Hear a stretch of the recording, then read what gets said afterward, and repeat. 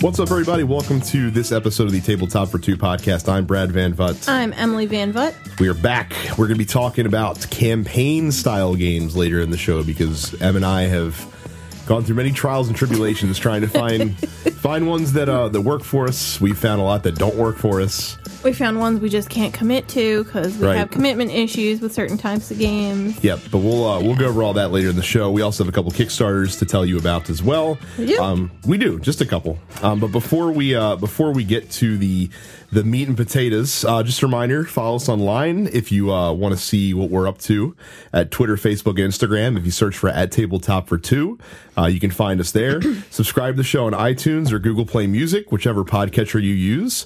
We have a BGG Guild. It's number 2623. Definitely hit us up on there as well. We are trying. I'm going to say on the show that I'm going to do my damnedest to make sure that we do a live play sometime in April. So look forward to that. I don't know if we're going to use Periscope or YouTube. YouTube might be the more likely scenario. But so we'll let you know. So like I said, just follow us online, like we said. And if you're interested in that, you'll get the info for that. I'd like to do Crocodile. I think that would be fun. Watch Emily lose. So. God. Now I'm just going to have to practice. Don't you have an inventory this week? No, it's next week. So, all right. Well, I'm going to practice. I'm going to shark you one of these times. And if there's any main topics that you guys would like us to discuss, definitely hit us up and let us know. We'll certainly consider them because we're always looking for content. Because of course we do this for you, the listener. So we're always curious to hear what you guys would like us to talk about. I really just think it's because Brad likes to hear himself talk. No. Yeah. Oh, is the reason why we do the show? Mm-hmm. Oh yeah, that's why.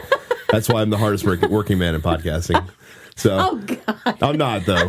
Micah is the hardest working man in my buddy Micah, who co-hosts of Dense Pixels. If you guys listen to that as well. So anyway, let's get down to it. The first game that we're going to be talking about this week is going to be one that we got a couple of weeks ago. We actually got it shortly after we recorded our last episode, and we have been playing this game incessantly since we got it. This is Clank. And the new deck building game that came out from Renegade Studios a few months back, and we liked it so much that we very quickly, as soon as the expansion became available, I think we didn't even have the game a week, and we bought the expansion. And we got the Sunken Treasures expansion. Man, oh man, this is for such a. I mean, it's so Clank, for those who don't know, Clank is a deck building / dungeon crawling game. Yeah.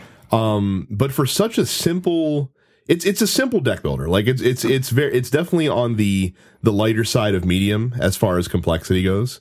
But man, is it just a tremendous amount of fun. It is to play. I mean, as always when we're playing a new game, it takes me a couple turns to get into it. But it had so many familiar feelings from other games that it was a lot. I think it was a lot easier for me to get into. Well, this is a deck building game in the whim of like Ascension, basically, where and that's exactly what it reminded me of with all of that. So in the game, of course, you start with a basic set of cards, and essentially the cards that you're going to be picking up, aside from the special abilities they're going to be providing you with one of three resources. There is skill, which is the currency used to purchase new cards from the card row.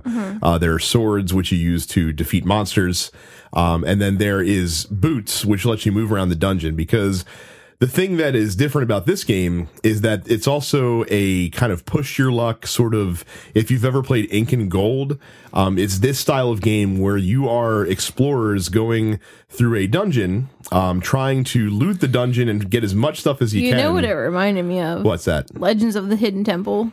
Yeah, I can. I mean, aesthetically, yeah, I can certainly see that for sure.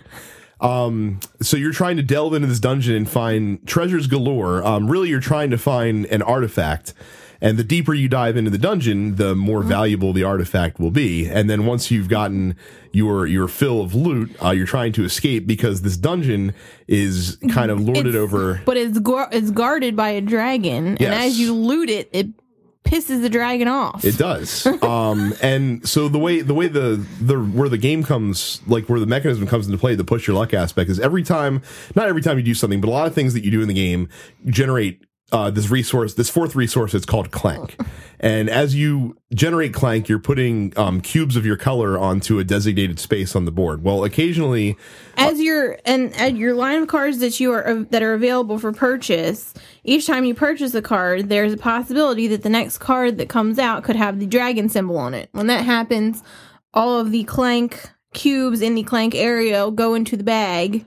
And then you have to draw out a certain number of cubes based on where the dragon is on the track. Correct. And if any of your cubes get drawn out of the bag, they basically go on a damage track because it's the dragon doing damage to you. Mm-hmm. And so the more noise you make, the more crazy stuff you do, the more you will draw the dragon's attention and possibly suffer a lot of damage. And as the game progresses along, the dragon will get angrier. And you'll have to draw more cubes every time you have to go to the Clank bag. So now there are how many in there that are the black dragon cubes? Oh, it's like 20 some odd cubes or something like that. So early in the game you can get by pretty easily, but once those start because the cubes once they go in the bag, they never leave it unless you draw them out during the dragon attack. So now there are ways to heal damage. There are cards that will let you heal a damage here and there, but they are few and far between. Right. So where the push your luck aspect comes into play is you have to decide when it's time to break for the exit, because if you can't make it out of the depths of the dungeon with an artifact in tow before you lose all of your hit points, then you get 0 points and you automatically lose the game. And you're dead. Yeah. So you, like I said, it's you have to kind of pick and choose when the best time to I died to flee. One room from being out of danger last game. Mm-hmm. Yeah, that's the other cool thing too, is when one player does escape, not only is there an incentive for escaping, you get a 20-point bonus at the end of the game when you escape. But then there's a timer. Yeah, it basically starts a countdown timer where the dragon gets like super aggressive, and each other player only has up to 4 more rounds to escape the dungeon. And every time, as the other player that's already escaped moves along this track, they get to draw 1 extra dragon cube, and then 2 extra dragon cubes, and lashing out like crazy, so forth and so on. So, and it's just like I said, it's just a really fun game. It only takes about an hour to play. Like I said, it's pretty much in that Ascension realm. It has an app too. Yeah, there's a cool companion app that goes along with it where it essentially adds like random events that can happen based on certain triggers in the game, which is cool. And it does scorekeeping for you, which is a really cool awesome deal. Because I think the first time we did the scorekeeping ourselves and it was just a little nutso. Well, because there's a lot of stuff to add, because you add, cards, certain cards you acquire are worth points, the treasures are worth points, artifacts are worth points, you get these secret tokens, and sometimes they're worth points as well. But yeah, it's just a tremendous amount of fun. I really like the push your luck aspect to the whole thing of kind of, well, especially in a 2-player game, because with a 2-player game, it's a lot easier. Every time you say that, you know what I think of. What's that? No whammy, no whammy. Press your luck.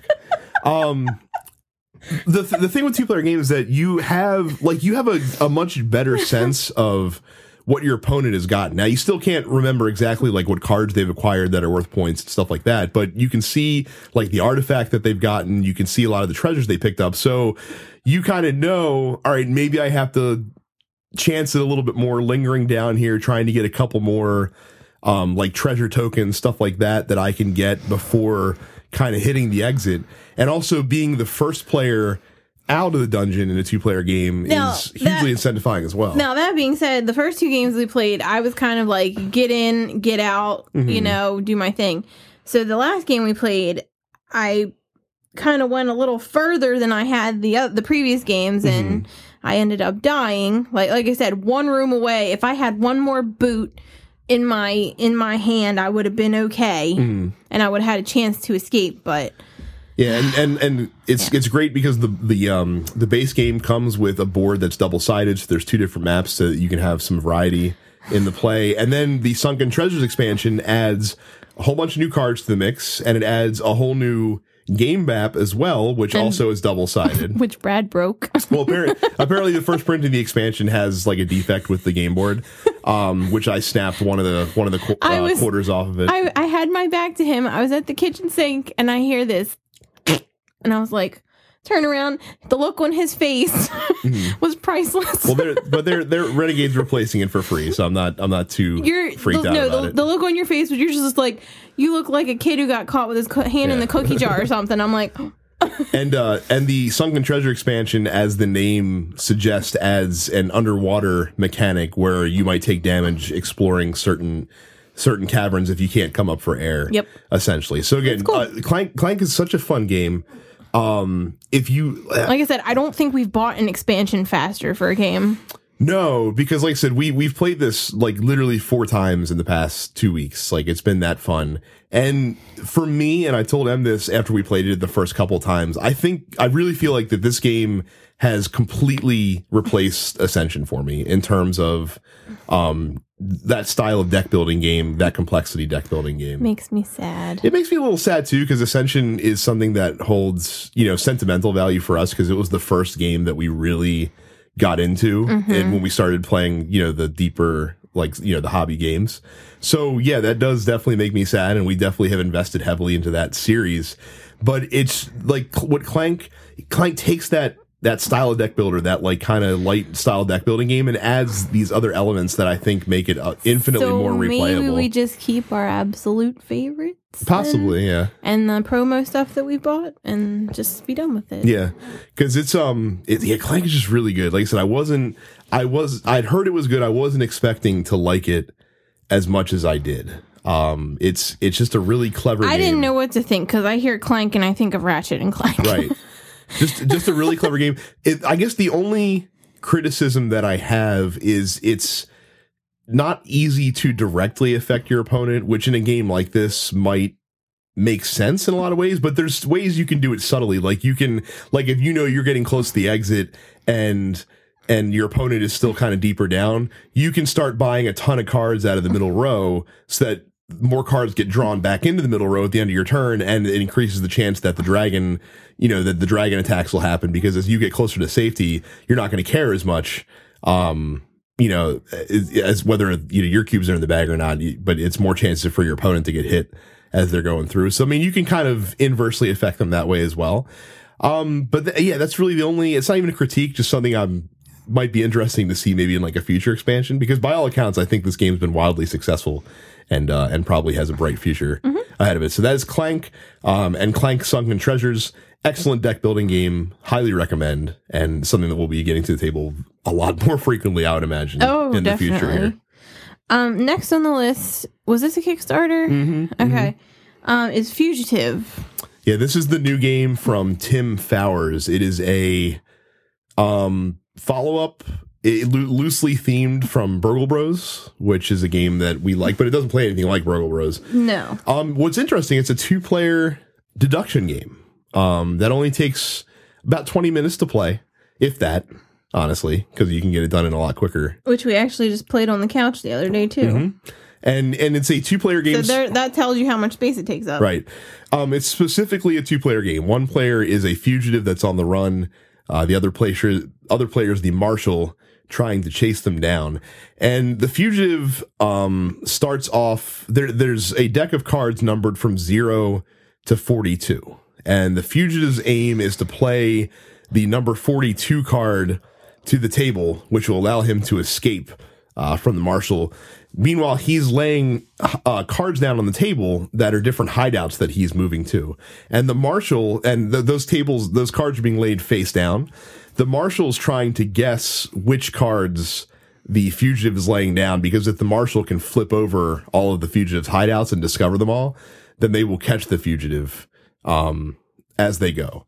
So every turn, the fugitive's going to draw a card, and from one of 3 decks, because the decks are broken up into the different scales of numbers. Like you have one deck that runs from 14 to 4 to 4.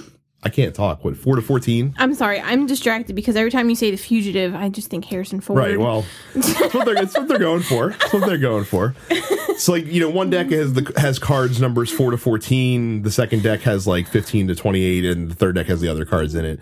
So the fugitive's going to draw a card from one of those decks, and then they're going to play a card face down on the table. Now the catch is that the card they play has to be within 3 numbers of the previous hideout card that they put face down. The only way to get around that rule is to play other cards out of your hand along with this hideout, because the other cards in your hand have these little footprint symbols on them as well. And if you play them as footprints, basically that lets you extend the distance from the previous number by 1 for every footprint that's on the card. And then the marshal is also going to draw a card. Then the reason the marshal wants to draw a card is because that lets her eliminate numbers off of her little notepad that she has with all the numbers that she can eliminate as being on the table. She being me. Well, the marshal on the art is also a woman. Is it? Yeah. I don't didn't know if even you look. noticed. No, I didn't. I didn't even look. And then the marshal's going to try to guess one or more of the hideouts that the fugitive has laid down on the table. Now, if So then why did you call me Tommy Lee Jones when I was playing the marshal? well, if it's because a he's girl. the marshal. Because he is the marshal. Jeez. Now, if the marshal guesses a hideout correctly, the fugitive has to flip the hideout over and reveal it to them. The marshal can also guess multiple hideouts, but the trick with that is that the marshal has to guess correctly with every hideout that they name. Otherwise, the fugitive doesn't have to flip over any of the cards, even if some of them were correct. So that's like a last-ditch effort that the marshal can use to, if they're reasonably certain about multiple ones, that they can help catch up to the fugitive with that one. So we both played each side of this, and we found out it is hard as crap to be the fugitive. It really is, because especially with the card draw aspect, like if you just happen to draw numbers that are far spaced out, it gets very difficult because you have to start throwing down those cards. And I can tell you, when I was the fugitive, like, I was not getting card draw because not all of the cards have footprints on them. Well, no, I think they all have at least one. Some of them have 2. I don't think so. I think they all have at least one, I'm pretty sure. Except for the 1, 2, and 3, I don't think do. But I just felt like I couldn't get card draws. Even to mitigate with the footsteps, I couldn't get cards within a range to actually put them out. So I think that did not help my case. Right, and the fugitive cannot play a hideout on their turn if they don't want to, just to help build up cards in their hand. And I was trying to do that, but then I'm like, okay, I got to try and do something. But of course, all my movements were obvious because I didn't have, Well, and that's also the tricky part with the footprint cards, is that when you put the footprint cards, if the marshal discovers that hideout, they also get to see the number on all of the cards that you laid down for the footprints. That gives them a lot more cards that they can mark off the list, which can be... That's what helped me get you that last time. Yeah, like I said, I also found it a lot more difficult to play as the fugitive character than the marshal in this one. Now, the game also does include a deck of event cards that you can layer into the game in different ways, which we have not experimented with yet. We've just played the base game so far. I like this game, though. This is a fun filler, and it's difficult sometimes to do deduction with 2 players because it's hard to have a game where, deductions work better with 3 or more because you can have multiple people with information. What was the one we tried with 2? The space game. The Escape from the Aliens in Outer Space? Yes.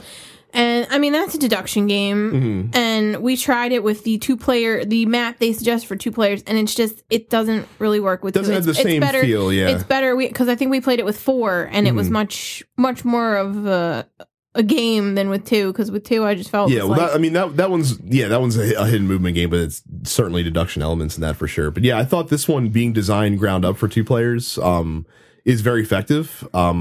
I'm looking forward to seeing how the event cards, and I actually want to play it more because I want to get good playing with the fugitive, because I feel like that there is a strategy that you can unfurl Lord. With that one. I just heard your inner Barney Stinson say challenge accepted. Well, it's a fun game, man. Like I said, it's something you can play multiple times in half an hour if you want to. And just reset it and go. So that's a Fugitive by Tim Fowers. Not the last you'll be hearing of him on this podcast, because we'll be talking about another one of his games a little later on in the show. Shocker. Well, all right. The next thing we're going to be talking about here is a game that I've had my eye on for a while, that we got in a math trade a little while back. This is La Granja. We actually talked about La Granja Light a few weeks back. Yeah, we talked about La Granja No Siesta. This is the big boy version, the not roll and write version of La Granja. This is the main one. This is sort of a resource conversion game, I guess you can say, where you are running this like a farm, I guess, give or take. Kind of, sort of. And you're trying to get resources and either deliver those resources to certain people to do things, or convert them into better resources, with the intent of delivering them either to a market stall or to these like craft buildings that are on this central board that are in the game. And I guess it's got some set collection elements to it as well, because you're trying to make sets with the different resources based on Right. The interesting thing about the game is that each player has a personal player mat, essentially. And there are cards in the game that are multi-use cards. Each card can be used as either an extension. I love multi-use cards. Oh, I do too. It's one of my favorite all-time mechanics. But each card, when you play it, and you're going to play at least one card per round, can either be used to extend your fields to harvest more vegetables. They can be used to extend your farm so that you can hold more pigs or maybe earn more income each round. They can be used as a worker, which each worker gives you like a special ability of some kind, or they can be used as a market stall, which is a small order that you're trying to fulfill that gets you points and bonuses and stuff like that. And that's essentially the game. Is the other thing this has, and No Siesta has this as well, of course, is a dice drafting mechanic. Each round, a number of dice is going to be rolled, and depending on which number is rolled, each number corresponds to a specific action that can be taken, and the players are going to take turns drafting those dice and taking the actions associated with those dice. And this goes through 6 rounds. Eventually, like I said, you're trying to get the goods, manufacture them, deliver them. There's a variety of different ways to score points. This is a very like mid-weight Euro game. It's kind of in the style of like a Feld game, I guess, but without the point salad-iness of it, because they're not raining points. It's actually it can be quite hard to score points in some aspects. And after 6 rounds, you're going to total up your victory points. Whoever has the most points is going to be the winner. Now, I think I like this a little bit more than you did. Yeah. What didn't you care for with it? So I think I said this to you, but it's very strange. I felt I didn't feel like I was restricted enough. You felt like you could do too much? Yes. Interesting, because I felt kind of the opposite. Like, well, I looked at my board and I looked at like the central board where we're trying to get things done and everything, and I felt like I could do everything that I wanted to and accomplish what I wanted to, and I didn't have any problems doing so. Interesting. I found it somewhat restrictive. Maybe I just had a better engine. I don't know. Maybe that's also possible. Did you win? I can't remember. I did. Okay, you did win. Yeah, I actually found it a little bit more restricting because you're kind of, with the actions, you're kind of at the mercy of the dice that get rolled each round. And like, so if you need, I don't know, silver like I said, really badly. I guess I just drafted my cards right. I suppose at first, because I did not feel the pressure to have to get, I need this item, I need this. I was easily able to get whatever I needed. Right. I don't know. I guess I liked it a lot better than I liked No Siesta. I guess you could say. Yeah. Because like No Siesta, I did feel like you could do everything that you wanted to do. No Siesta. No problem. Then nobody wanted to take a siesta in our game, so we couldn't get no hats. Right. It's fair. But yeah, I felt this was interesting. I don't think it stands out among the other like strategy games that are kind of in this weight class for us, if that makes sense. Like, I'd rather play a Castles of Burgundy over this. I'd rather play we haven't played that in a while. It hasn't been that long since we played it.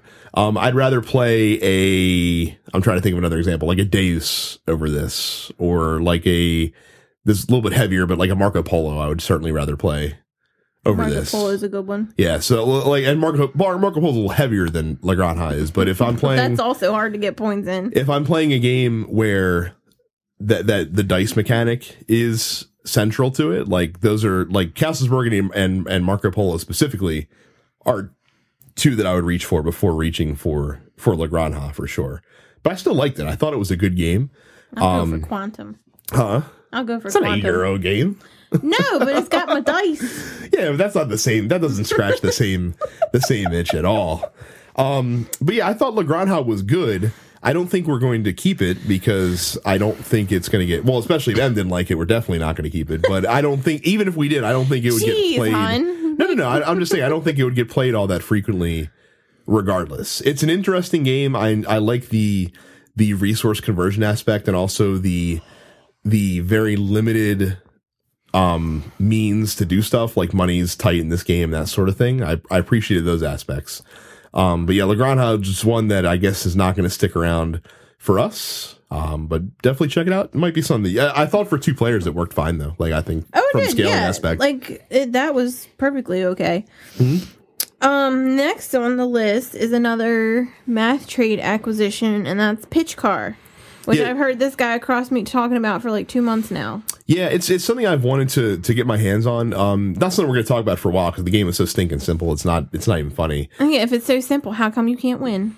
Because you, I guess, are better at dexterity games that aren't Crokinole than me from some aspects. So, yeah, Pitch Car. Well, one little thing though, I'm really glad that we got this after we got our game table because those things would have been flying all over the place. Absolutely. And then the cat would have got them. Yeah, Pitch Car is a dexterity racing game. It comes with these very cool wood block tracks that you can puzzle piece together and create all sorts of different track shapes. And each player has a little wooden disc with a picture of a race car on it.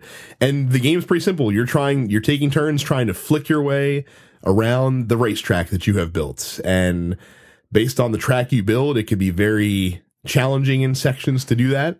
Making a good flick where you can cover many pieces of track at once is essential, but the key is you have to keep your car on the board, because if you flick off the board, or if you flick your opponent off the board, it's also not a game where you can collide with your opponents very readily. Then you have to go back to where you were. Thematically, it makes sense, because, you collide with another car.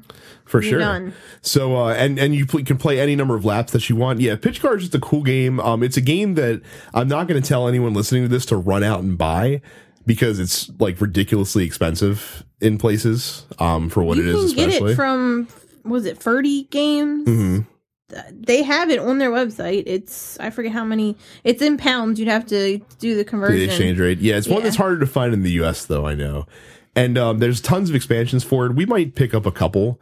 I want the one I saw that has like the ramp looking thing. Yeah, that looks cool. Now here's a question though. I mean, since this is our show, what do you think if you were just going to play it with 2 players, do you think it'd be worth picking up for you personally? Like exclusively? No. Yeah, I don't think so either. I think I'm glad we have it. Because I think that it'll be more fun if we have some of our friends over one night. I think they'd have a lot of fun with it. Yeah, I think having more cars on the track is good. I think having that competition is good. 2 players, it just becomes who can flick more efficiently. Essentially, that's kind of the name of the game. And of course, beat me every single time. Speaking of flicking efficiently, I want to play Catacombs. I'd love to play Catacombs again as well. Sorry, didn't mean to stray, but that's okay. We're talking dexterity. Mama wants to play some Catacombs. Yeah, but like I said, Pitch Car is a cool game. If you can find one for a fair price, definitely worth picking up. But I wouldn't say if you're gonna just play 2 players primarily, it's probably not the best. The best one to get for sure. There are other better dexterity games that you can get for those lower player counts. Caveman curling.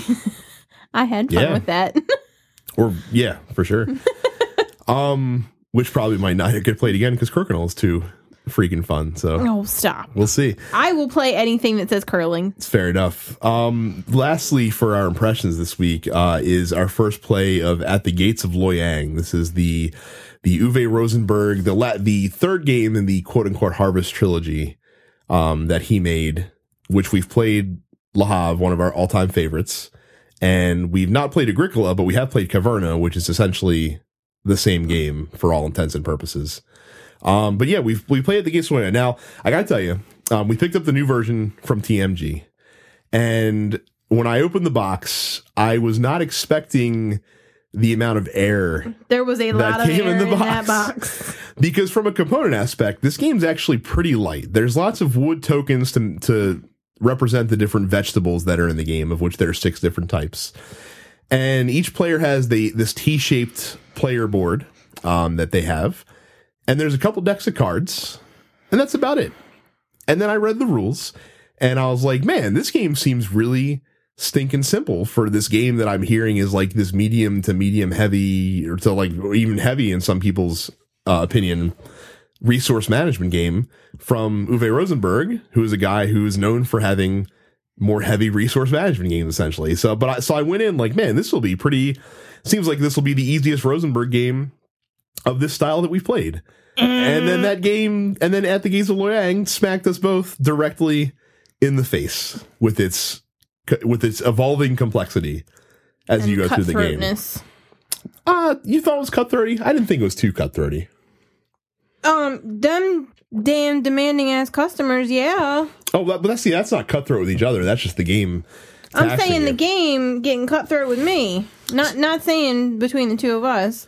I mean, there are some cards that you can use to mess with your opponent. Mm-hmm. Not too many, but not too cruelly either. Yeah, they're not too mean either. Like, I think the one I had was to swap a market stall, one of mine with one of yours, and didn't you use one to steal something from me? Something like that. Now, but that being said, this is a fairly, like, even though there's not like a lot of screwage, this is a pretty high interaction game, just the way that things kind of unfold.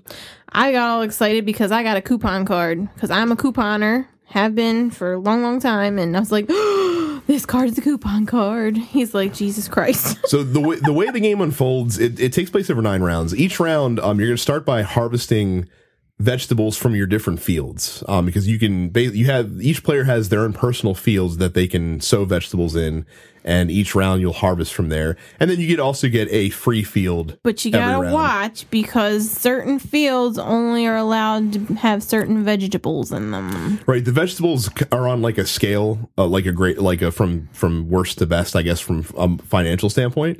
And like I said, like the bigger fields can't hold the better vegetables, but the smaller ones can. So you have to kind of balance that out.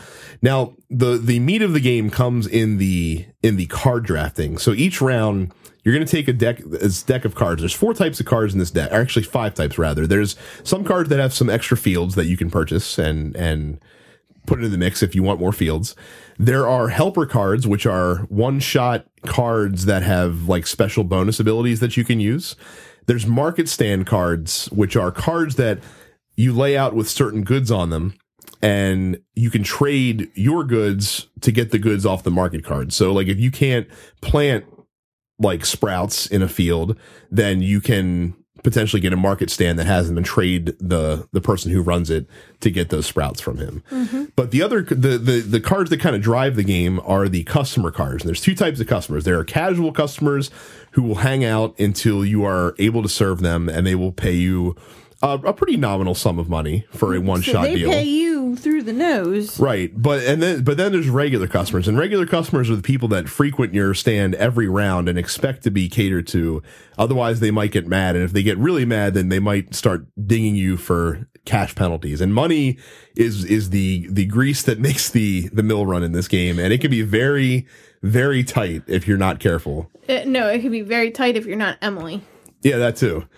That too. So each round, and the way the drafting works is clever, because each player is going to get dealt 4 cards, and each round you have a choice to make. You can either put a card in the center of the table, which makes it publicly available for everybody, or once per round you're going to eventually have to play 1 card out of your hand and take 1 card that's been laid out in the center of the table, and those are the 2 cards that you draft for that round. So you have to kind of make the best you can with the cards that become available to you. And that's where the interaction comes into play, because the card that another player dumps on the table might actually really benefit you, and might be something you're looking for. So you kind of play this waiting game with the other players.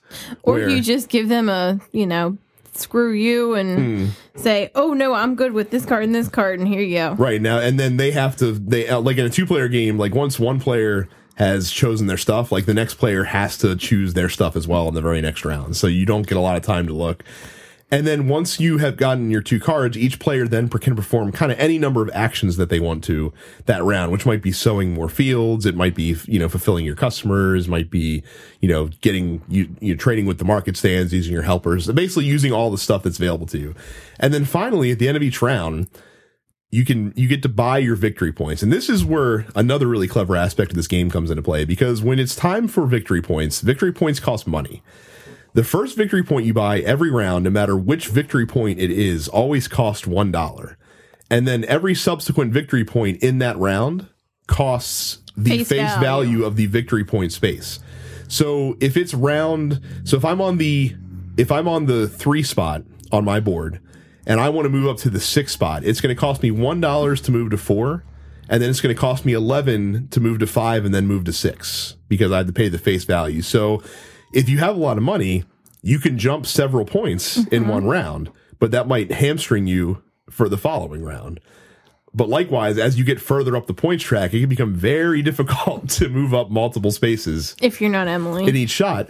But that's where kind of the engine building aspect comes into play, because you kind of need to lay out your fields and harvest goods in such a way that will let you perform the stuff that you have to perform each round. This game really kind of blew my mind as far as like how the game kind of unlocked, because in the first 2 rounds you don't really do a whole lot, but by the time you get to like round 7 and 8, you're doing a whole, like, you have this whole like plan laid out for your turn, because since other players can't hamstring you that much, like you can kind of execute the plan that you're working on. But it's really tough to get that, especially in the later rounds, again, tough to get that amount of money to move up on that points track in a very sufficient manner. I didn't have any problems. Well, I mean, I was ahead of you for most of the game until the very end. Yeah, but I was focusing on building up my engine, and I got all kind of monies, and then I could move up quickly. Yeah, and like I said, I knew you were really getting into this. And of course, you can always take loans as per usual in these games. This one, I'm sitting there and I'm counting my money to see how many spaces I can move up. He's like, "Your ability to not take loans still baffles me." I'm like, "Sorry." Well, I only took 1 loan in the game too, for that matter, but it was enough to force me to, because loans are really crippling in this game, because they, at the end of the game, for each one you have to move back 1 space on the points track, and this is not a game where points are overflowing. Like, we both finished it's a 20-point track. That's right, it. and you're probably not going to get higher than 20 in most games, I would imagine. So, like, I got up to 16, he got up to 17, but because of that loan, we tied. Yeah. As per usual with Brad and Emily. Yes. But but this is a game where you're going to tie because the points track is so narrow. What were your favorite aspects about this? I know that you were having a good time playing this one. I like the helpers. Mm-hmm. Like the helper cards. Some of them were really fun. And I'm sorry, the names, some of the names on them, I think the one said like Market Woman or something like that. And I don't know why, it just struck me funny. Yeah. And I couldn't stop laughing about it. But no, like the helpers were really cool because they could like the one round I needed something, and you had it on one of your market cards, and I think because it was in round 8, I had to pay you $1, but $1 was worth it to get what I needed to fulfill, and I think I got like 14 off of that deal. So yeah, I kind of like that. It's a clever game, and like I said, it's one that was out of print for a really long time, and therefore went for much higher cost than it should have. But now that this reprint's available from TMG, it's well worth seeking out, especially if you are like generally a fan of these resource. I was very excited to find games. this. It's fun, man. It's like I said, I wasn't expecting it to be nearly as deep as it was, and it was a pleasant surprise in that regard, but still quicker than like a Le Havre or a Caverna would be. Like this game, I think we first play, it took 90 minutes, and I was surprised it took that long. We could probably get it down to like 75. Well, that's because someone who shall not be named across from me, sat there going, I don't know what to do. Meanwhile, I'm sitting here, I've got my whole turn planned out. I'm like tapping my toes, like, all right, are you done yet? Are you done yet? So yeah, At the Gates of Loyang, definitely a very cool, like medium heavyweight style game. It was a good time. I liked it a lot. Good time. So we're gonna take a quick break. We'll come back. Couple Kickstarters we want to highlight, and then we're gonna hop into campaign games shortly after that.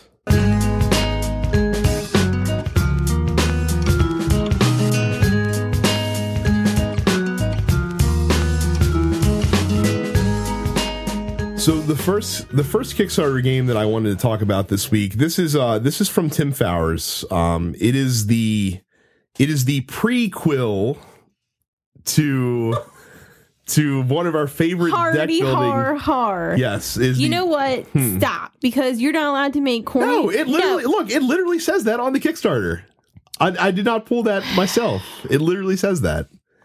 I hate you. So this is the prequel to Paperback, one of our favorite deck building games and probably our favorite word game that Tim Fowers did. And this is out Quiddler, because we used to love Quiddler back in the day. But this is hardback. This is another deck building style game, but it plays very differently from Paperback, essentially. So in Paperback, it's more of a traditional like Dominion style deck building game where you're trying to acquire cards that let you make like words. Scrabble. Right, but with the intention of buying victory point cards that later in the game. In this one, there like there's a lot of wild cards in paperback. Hardback doesn't have any wild cards, but you have a lot more variety with like your starting hand, and you can make any card a wild card as well that's in your hand as well if you want to, which is very cool. And essentially, instead of buying cards that you purchase that have victory points on them, in this one you actually score victory points every time. Like there's certain cards that get you victory points every time you play them, essentially. And there's also like stop saying essentially. I'm sorry. Well, I tend to a lot for whatever reason.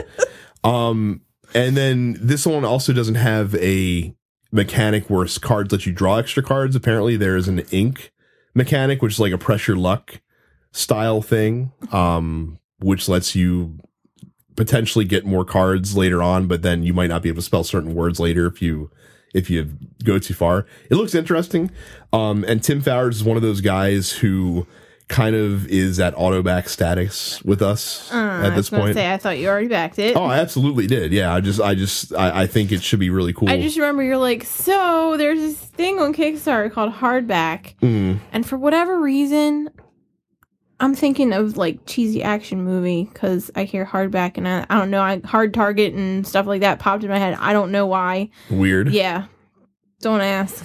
Yeah, but like I said, Paperback is one of our absolute favorite deck building games, and if this is half as good, then I'm sure it'll be excellent. So you can check that out.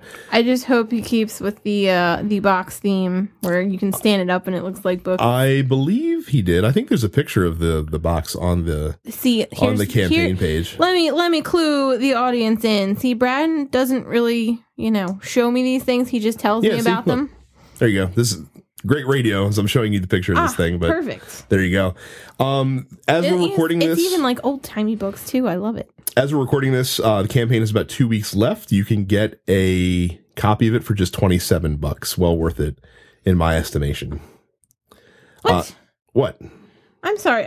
We have this game. I know, but we love it so much that I have to let people know that it's back on Kickstarter because we talked about it a couple weeks ago. Oh, good Lord. A couple weeks ago. We spoke about Gloomhaven a couple shows ago and how much we're enjoying that, and we're going to talk about Gloomhaven a little bit more in the next segment. Sorry, in case you guys didn't know, I didn't look at the docket before we started recording. So. That's fine. And we mentioned that the reprint for Gloomhaven would be hitting up Kickstarter shortly a couple episodes ago. Well, guess what? It's on Kickstarter right now. And if this game sounds interesting to you, if you didn't hear us talk about it, go back a couple episodes and listen to us talking about it. It's a really cool dungeon crawl game with some really neat mechanics, and a game that we are probably playing. Well, we're going to be playing when we're recording, but I'm saying in general, like we will probably be playing this game for years, because there's that much content in the box and that much to do. It is a giant freaking box too. Yeah, it's one of the best values that I've ever seen in gaming. It's like a diaper box, right? Like a economy size diaper box size. That's like, yeah. And you can pick it up through the Kickstarter campaign for $99, which is a really great price for the amount of content that comes in this game. So why are we backing this? Well, we're backing this because if you happen to already own the game, there's also a pledge level, which gets you some of the new content that they're adding to the game. Mm-hmm. They've revised the hit point and experience point trackers to be much better. Good, because I don't like them at all. Yeah, the ones that come with the base game are not the best. There's also a revised rule book that you can buy, that the end scenario book, which I believe the Isaac Childress, who designed the game, said he'll make available for free through PDF, if you didn't want to, but if you actually want a printed version, you can get it through the campaign. And there's also Isaac made a number of solo scenarios, and well, all you have to do with that, if you get the PDF, just send it to me at work, and I can get a couple of little breads. Well, I'd like a nice printed one. It's fine, but you can get all of these things for $25 total, which is a pretty good deal. Never mind, save me the work. Yeah, and then that's fine. So if you already have the game, there's some stuff in here for you. If you don't have the game, again, highly recommend it. Of course, the new version of the game will come with all the updated stuff for free anyway. You don't have to buy it separately, and it's a really good game and well worth the money for that.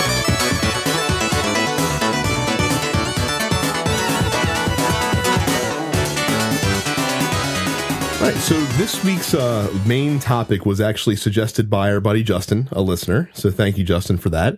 And he asked us to talk about games with like a campaign element for 2 players, especially because normally a lot of games that have campaign elements are designed to be played with a bigger group, even if they do scale down. And we've definitely played our fair share. Yes, definitely. So I feel like that we can offer a pretty good... This is how we figured out we have commitment issues. with certain games, for sure.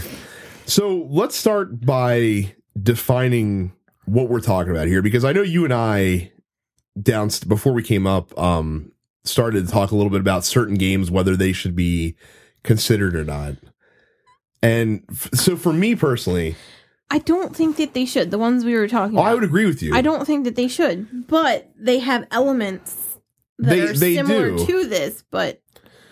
Well, so for example, like there's a lot of games that are scenario based where you play... Let's go with our favorite, Arcadia Quest. Mm-hmm. Okay, you clearly, like right now we're doing the Beyond the Grave expansion campaign. Mm-hmm. You have scenarios that you have to do each time you play until you get to the very end, and then it's time for the big boss and everything else. Mm-hmm. And the end scenario. I mean, that's the perfect example. You're going through one scenario at a time until you get to, the payoff, basically. Right. And I think for it to be considered like a campaign game, there has to be at least some semblance of narrative and at least some semblance of progression.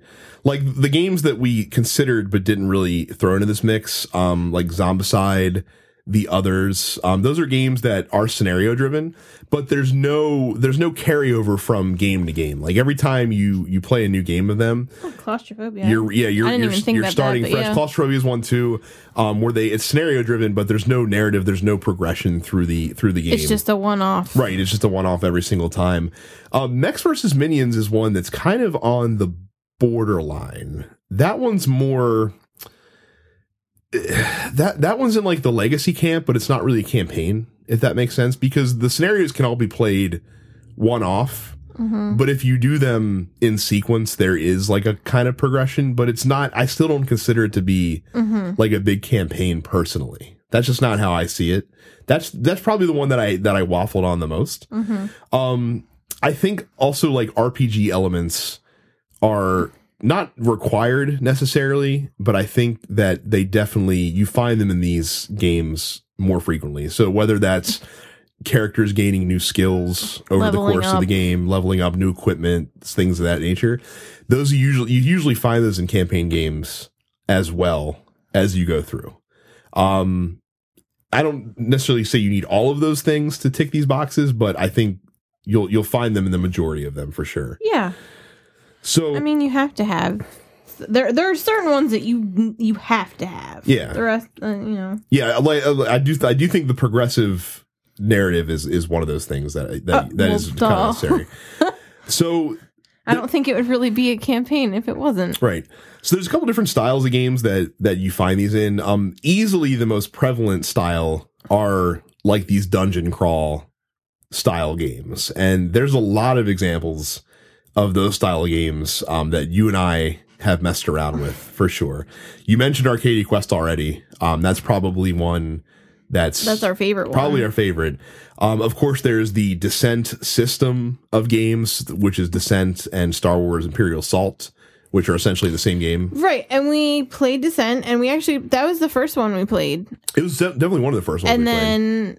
And we played it for a while, and then we got rid of it because we got Star Wars Descent for all, Yes. And well, save your thoughts on the game itself for a little bit later, because we're gonna break down. No, but I'm saying, but then like we got that because we're like, well, this has a better theme. This has a theme that we're more into because we both love Star Wars.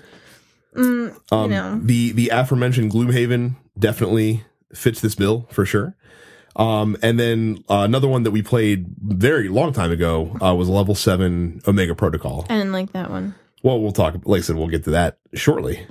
So like I said, Dungeon Crawl is probably, and there's a lot more than just the ones that we mentioned here. But those are definitely the most prevalent one. What else? Like Mice vs. Mystics is one that that comes to mind. We're doing this based off ones we've actually played, so I mean, I think they can understand that. Yeah.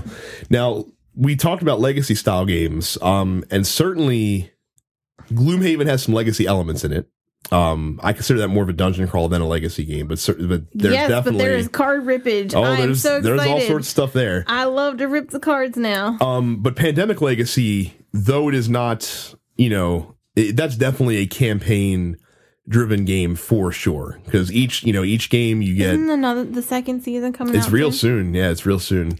But that one you do definitely play through a story, and the game definitely takes shape and evolves over time. There's different characters, and those characters earn skills and progress and gain new abilities and stuff like that for sure too. So does the game world. So I think that definitely fits.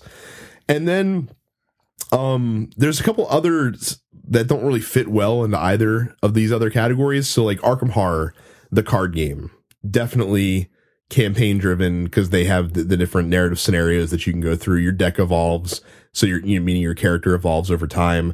The Warhammer Quest adventure card game, another good one that kind of compresses everything into a very short package over just a couple of missions. So those are the type of games we're talking about. Those are probably the majority of the ones that we have played. So what's worked well for us in terms of these games? What hasn't worked well for us? I will tell you for sure, with 2 players, any game that is like a one versus many style game has never worked well for us long term. No.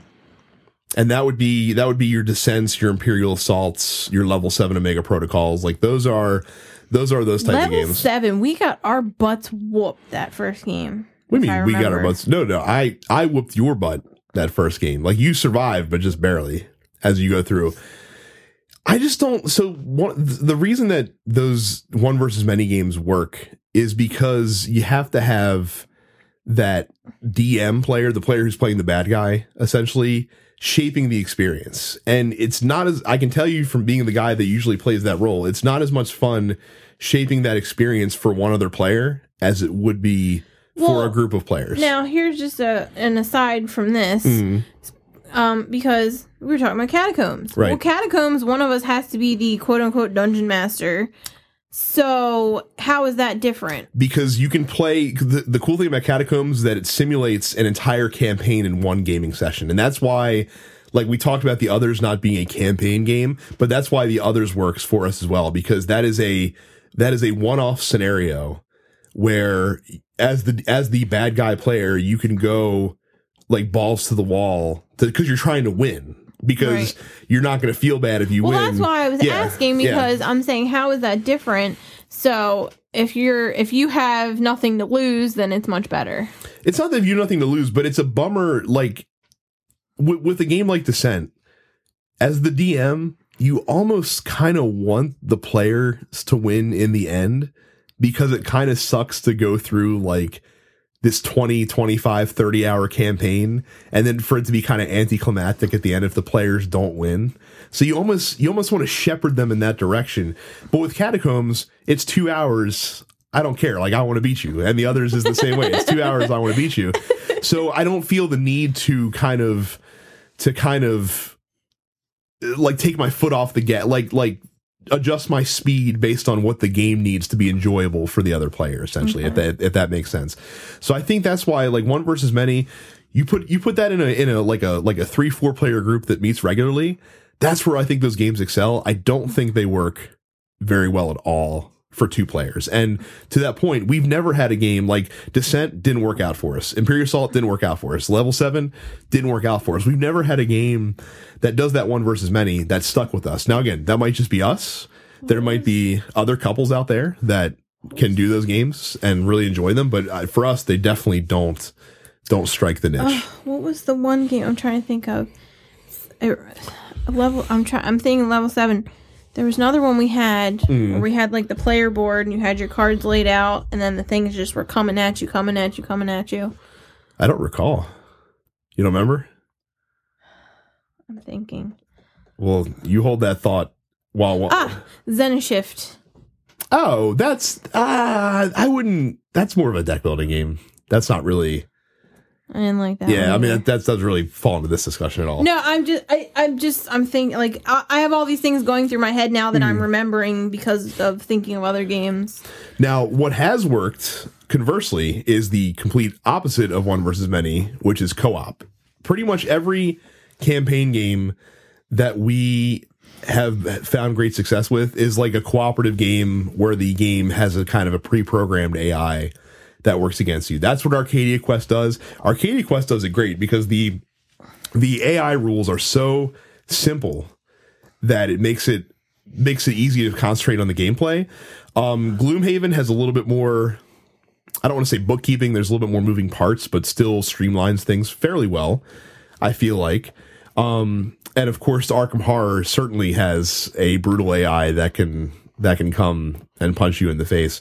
But it's a lot, man. It's just been a lot more. It's a lot more fun for you and I feel, and you can chime in on this as well, to go through these together and to kind of fight against the system. There's a lot of times where we like to like punch each other in the face when we play games, you know, as far as the gameplay goes.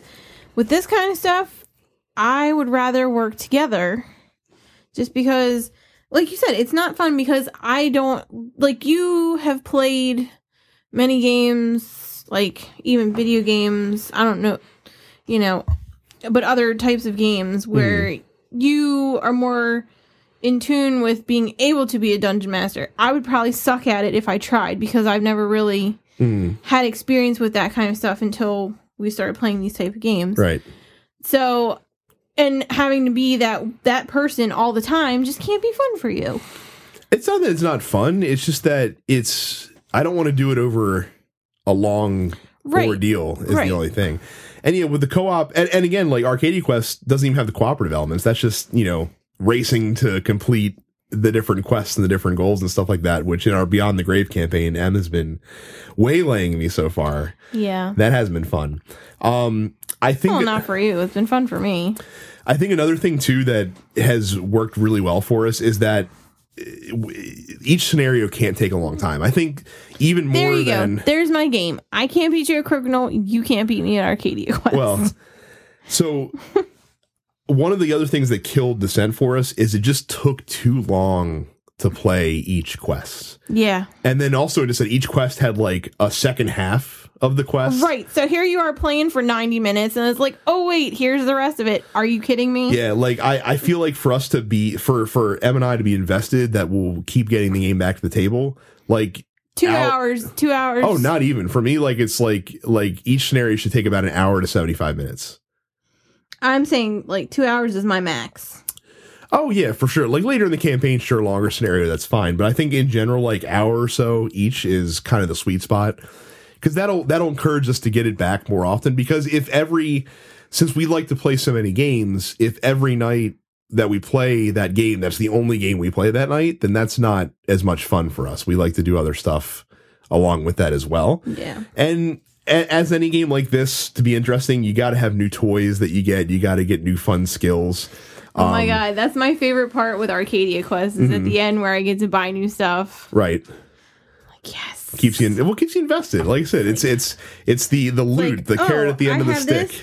Oh, look at this BA bow that is just like so much better than the one that I have. Yes, let's get that. Right, and like with Arkham Horror, like I love being able to buy, you know, new cards to upgrade the stuff that's in your deck. That's always great. With Pandemic, I really enjoyed getting to just open more cards and open more boxes and add more elements and I was so stuff excited like that when we got to open a box. We had to take turns who got to open the boxes with that one. Yeah. And then we got to the point where we knew we weren't going to open the holy crap box, so I'm like, I got to see what's in it. Yeah. I was like, can we open it? We did open that before we finished, didn't we? We did, because I'm like, I got to see what's in it, because we're not going to need it. We're past where we're going to need it. Yeah, so. I think we waited till it was statistically impossible for us to have to open it. Yeah. And then so we opened it. I'm like, can we open it, please, please, please? But yes, and like that's the kind of stuff that'll keep us engaged. Like I love wanting to play the game to see what the next like cool stuff that I get is going to be. That's always the fun part. Yeah, but next one in Arcadia Quest is the last one, isn't it? Yes, it is. But then we have dragons that we can do and stuff like that. It'll be good times. Good times.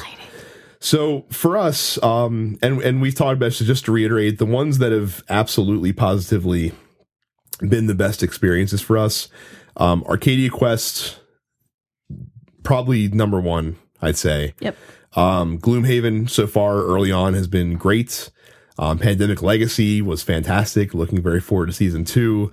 And Arkham Horror has been also excellent so far, even though that game can be so maddeningly difficult. Yeah, because that first one, man, we got punched in the face. Yes, we did.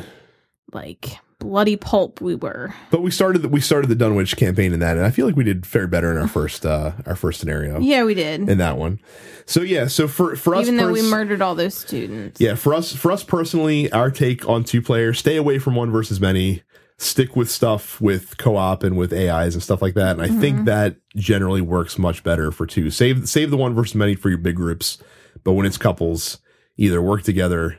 Please get Arcadia Quest. It's so much fun. I really do like Arcadia Quest. It's because, like I said, it's so like simple. If I had to pick one off the list out of all of these, I would tell people to go out and get Arcadia Quest. If I had to pick one. Just because that's the one I've had the most fun playing with you.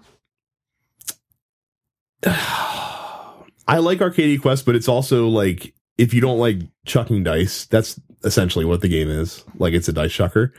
I think that Gloomhaven's a better game. So I think that might be, if I can only recommend one, that might be the one that I recommend personally. So I think that's where I'm at with that. Okay. So that was a look at campaign. Well, look, we didn't get married because we're exactly the same. I know. We're gonna play both, so it's gonna be good. They're not really that opposite of a game. So that was campaign style games with 2. Hopefully you guys enjoyed that. If there's anything that you enjoy playing that has campaign in it, let us know. Especially if you have played it and it worked well. With 2 players, certainly would like to know about that. So, and that's gonna be it for the show. So again, thank you for listening. Follow us at Tabletop for 2, and make sure that you are also listening to the other awesome shows in the TNP Studios network, including the Nerdpocalypse, Dense Pixels, Black on Black Cinema, and Mouthful of Toast. And if you haven't checked out the premium membership, do that as well. You can do that at thenerdpocalypse.com/premium. $5 a month, $50 a year gets you access to another 200 hours of really cool content from us. So that is it. Thank you guys very much for listening, and we will talk to you next episode. Bye.